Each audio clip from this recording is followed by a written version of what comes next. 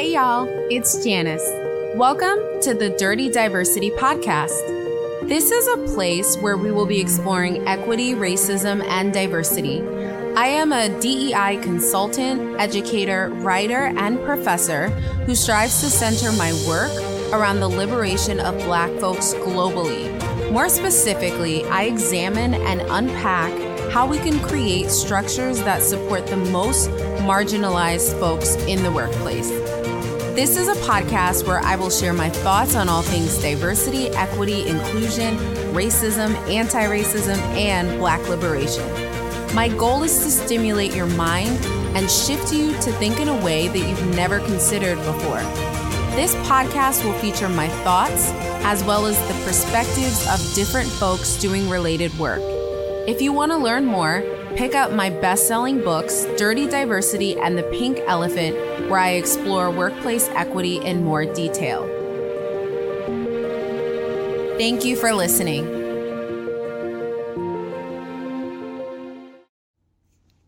Hey y'all, Jay Nice on the mic, back with Season 3, Episode 20. So this is the very last episode of Season 3. I was supposed to record this in 2022, but when I'm recording this, it is the new year, 2020. I'm sorry, I was supposed to record this in 2022. Did I say that? As you see, I'm a little discombobulated for 2023, but I'm so excited about the new year. So I'm so glad that you've joined me for today's episode. Let me just get some housekeeping items out of the way. And if the sound is a little different, I'm recording this on a different device.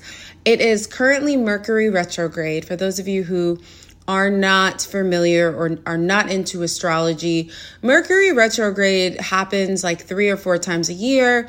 It's just a time where the planets are doing some wonky things, and it can actually impact our communication with people. So last year during Mercury retrograde, I actually experienced, I think it was last year or 2021, I experienced some issues where I wasn't able to record the podcast on my laptop. So I have another device that I use, and I'm just like super paranoid and kind of superstitious because I don't have a lot of time today and I didn't want to record the podcast and then there was an issue with it. So I'm recording it on my backup device. So if the sound is a little different, that is why.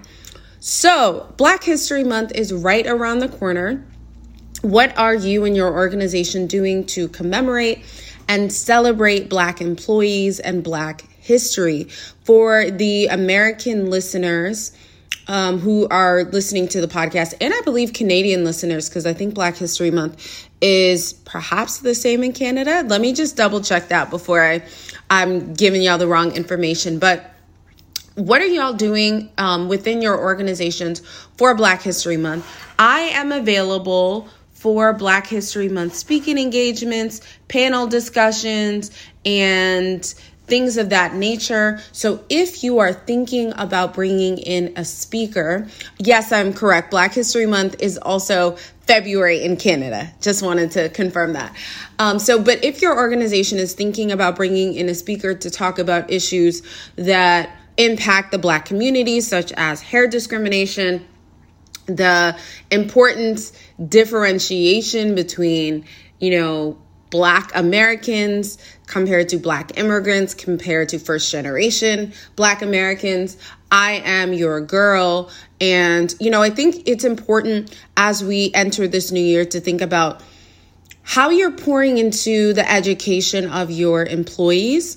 And Black History Month and all of the other heritage months are great opportunities to provide the necessary education. So if you're interested in bringing me in as a speaker, my email is in the show notes, but it is, if you're driving and you can't write it down, it is janice@bwgbusinesssolutions.com.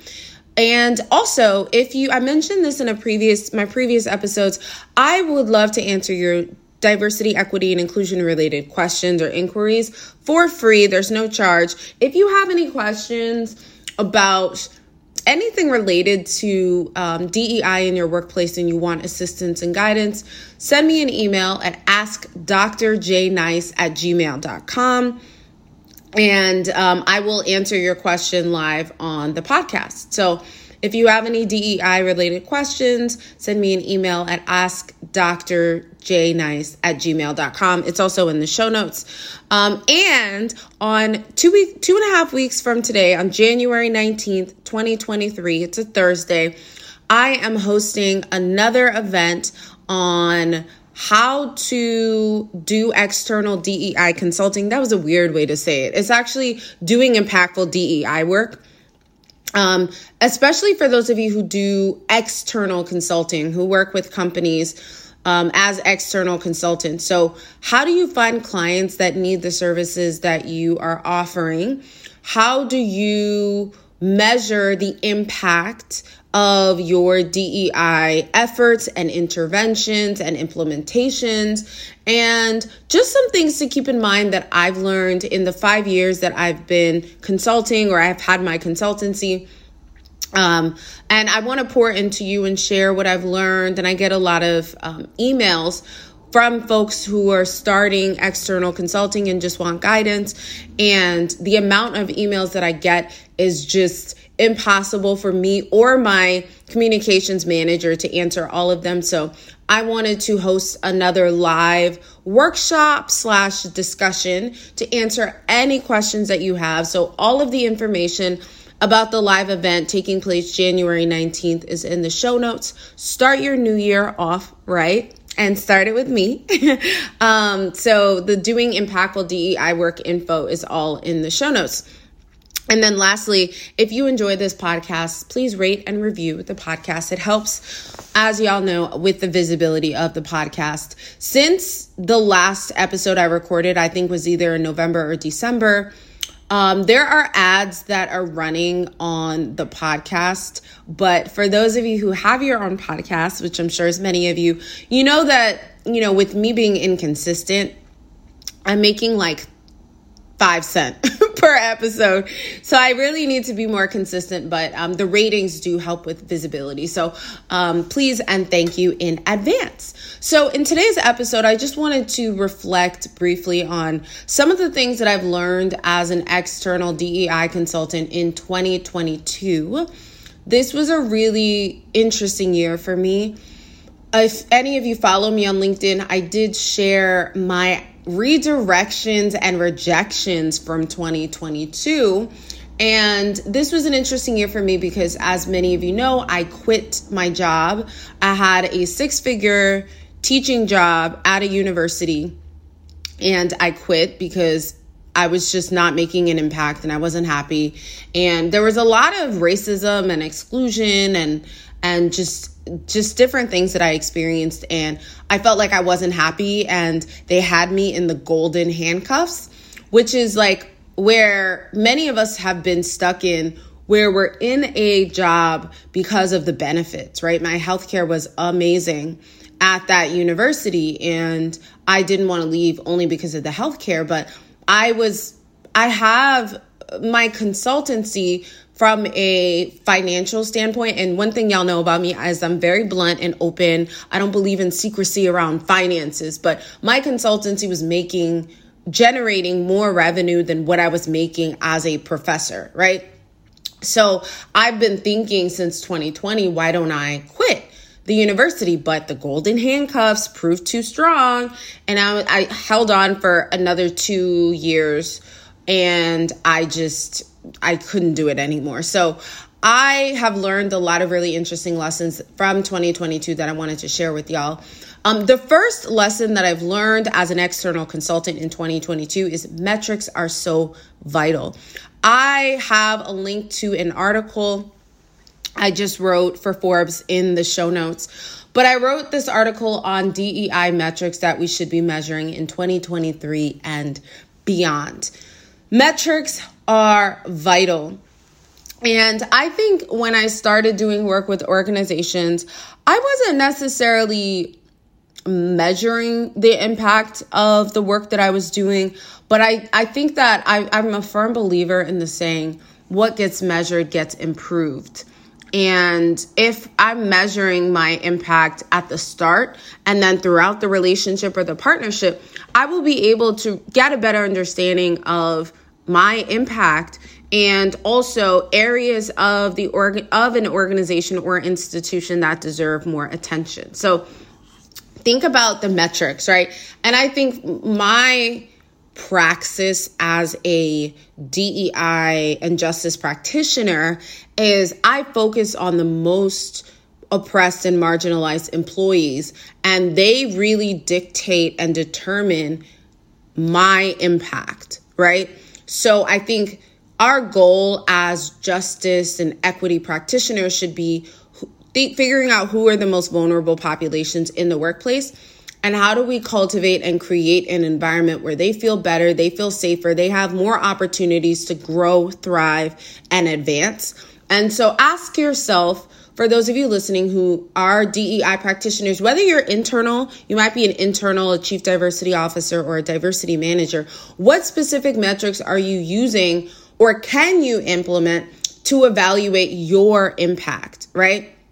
And if you want to learn more about that, I have the article in the show notes. I actually might share the LinkedIn article because LinkedIn allows you to read stuff for free. Forbes, just like New York Times and all of these other websites, cap how many free articles you can read. So I have it on LinkedIn as well. So I'll actually link both if you want to check those out. So metrics are important. So that's the first lesson. I think in the past years, I haven't been as intentional with the metrics as I feel like I should have been. So metrics is important. Accountability, the second lesson, accountability is vital. Ask yourself, as a DEI practitioner, who is holding you accountable? I just wrote an article about this as well, which I will link in the show notes. And I think about this question, or I've been thinking about it a lot lately, because I've had some really interesting experiences in 2022. I did a YouTube video about this, but I had never posted it. But I don't think I shared this on the podcast before, but there is a person who, how do I say this without naming the person? So there was an incident that happened during Black History Month of 2022 where I was invited to write articles for a platform. This is not Forbes. This is not a well-known publication, but it was like a smaller publication. I was not familiar with them before I started writing for them, but they also asked a South Asian woman to write articles for them. And during Black History Month, this South Asian woman wrote an article about how to support Black employees. And I was definitely offended and thought it was off-putting that a person who's not Black is speaking on behalf of the Black community. So I brought it up to leadership at this company, and they pushed back a little bit and they said, well, she's a global expert. She's been doing this work. And I'm like, okay, but I'm a Black woman telling you that she should not speak on behalf of a community she's not part of, right? How dare I? That's like me writing an article about here's how to be an ally to the trans community, right? When I'm not part of that community. And don't get me wrong, in the past, in 2018, I think, and even 2019, I wrote an article about allyship for the LGBTQIA plus community. I am not, in full transparency, part of this community. However, my article was based on a report that was conducted, right? So I wasn't pulling stuff out of my behind. I was like taking documents and evidence and a report and writing up about the report, right? So I say all this to say, like, that situation happened, and it was so frustrating for me because this is a quote unquote global DEI expert. For those of you who are active on LinkedIn, you probably follow this person. I believe she has a very large following on LinkedIn. And it was really frustrating and discouraging. And it made me start to think more about this question of who is holding us as DEI practitioners accountable, because everyone is looking to us as the experts, but we have our own biases. We have our own, I'm moving away from using the term blind spot because that's ableist. And in an article I wrote about terms to leave in 2022, I had alternatives to blind spot, but I can't think of any right now. But we all have our own shortcomings or short sights. I don't know. We all have our own biases, right? And so as DEI practitioners, just because we are quote unquote experts, and I don't like that term, but just because we have an expertise in helping other people recognize their biases don't mean that we don't have our own. And who is holding us accountable, right? So I think that's a really important question and lesson that I've learned in 2022 is it's vital if we're doing the work in a productive way for us to have folks that are holding us accountable. And that leads me into lesson number 3, which is community is so important. As a DEI practitioner, I am trying to lean more into my community in 2023, right? And I think our community will be the folks that will hold us accountable. Being in community with other DEI practitioners, they keep me in line, right? So my friends, my family members, they keep me in line. They keep me honest. That's a great way to put it. So community care is vital. And I've been thinking a lot at the end of 2022. I was thinking, how am I pouring back into my community? Because I think it's easy to celebrate individual wins. Like, oh my God, I have XYZ amount of followers on social media. But how are you giving back to the community of followers that you have, right? So on LinkedIn, I have decided that starting on Black History Month, starting on MLK Jr. Day, so January 16th, Monday, January 16th, 2023, which is in about 2 weeks, every Monday, I will be doing a LinkedIn job seeker shout out. So if you're looking for a job, or if you know anyone that's looking for a job, I want to shout them out on LinkedIn, right? Hopefully they're on LinkedIn too. That would be best. But I feel like I should be pouring into my community because I just checked my followers on LinkedIn and there's 77,000 people that have chosen to follow me because they see value in me and what I post and what I share. And I feel like it's my right and my responsibility to give back and pour back into the community. So as a DEI practitioner, how are you pouring back into the community of employees, right? They're looking up to you. Everyone's looking up to you, especially marginalized employees. How are you pouring back? And then what does community look like amongst other DEI practitioners? Because we cannot do this work in silos or by ourselves. So what does that look like, right? And I'll leave information about the LinkedIn job seeker shout out. I'll leave I have a 5-question survey if you are interested in getting a shout out. But let me just mention, I'm really specifically looking to shout out people from marginalized communities, right? Whether you are from a racially marginalized group or you are neurodivergent or you have some sort of physical disability, I'm looking to shout out people with marginalized identities or a marginalized identity, right? So there is a survey for you to fill out if you want to be shout out on LinkedIn. If you're looking for a job, there's a survey, and then I'll leave a link to the post I made about it. But how are you pouring back into your community? That's another thing. I don't think I did that well enough in 2022. So I really want to lean into that in 2023. Another lesson that I learned in 2022 is that nuance is needed. In order to do DEI work and do DEI work effectively, in my opinion, I think we all need to be more nuanced. We cannot lump everyone together.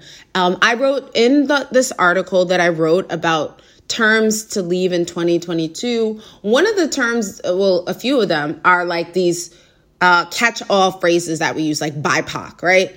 BIPOC, POC, person of color. But the phrase that gets under my skin the most is the term brown, right? We say black and brown, black and brown, black and brown. And in the article, I explained that brown doesn't really mean anything, right? Brown, what is brown? Is it South Asian? Is it indigenous? Is it Arab or Muslim? Like, what are you talking about when you say brown? So as a DEI practitioner, more nuance is needed. The link to that article, if you want to check it out, is in the show notes. And lastly, as a DEI practitioner, we have to divest from the scarcity mindset. We as DEI practitioners are not in competition with each other. And I think that's an important point that maybe I'll do a whole podcast on. But we all have a role to play in dismantling systems of oppression. We are not in competition with each other. And I'm just trying to lean more into the community of folks doing anti-oppression work in 2023, because we will only succeed when we work collectively to chip away at oppressive systems. So today was a shorter episode. Thank y'all so much for tuning in to today's podcast episode. I love y'all. I appreciate y'all for listening. And I look forward to many more seasons and many more episodes for 2021 and beyond.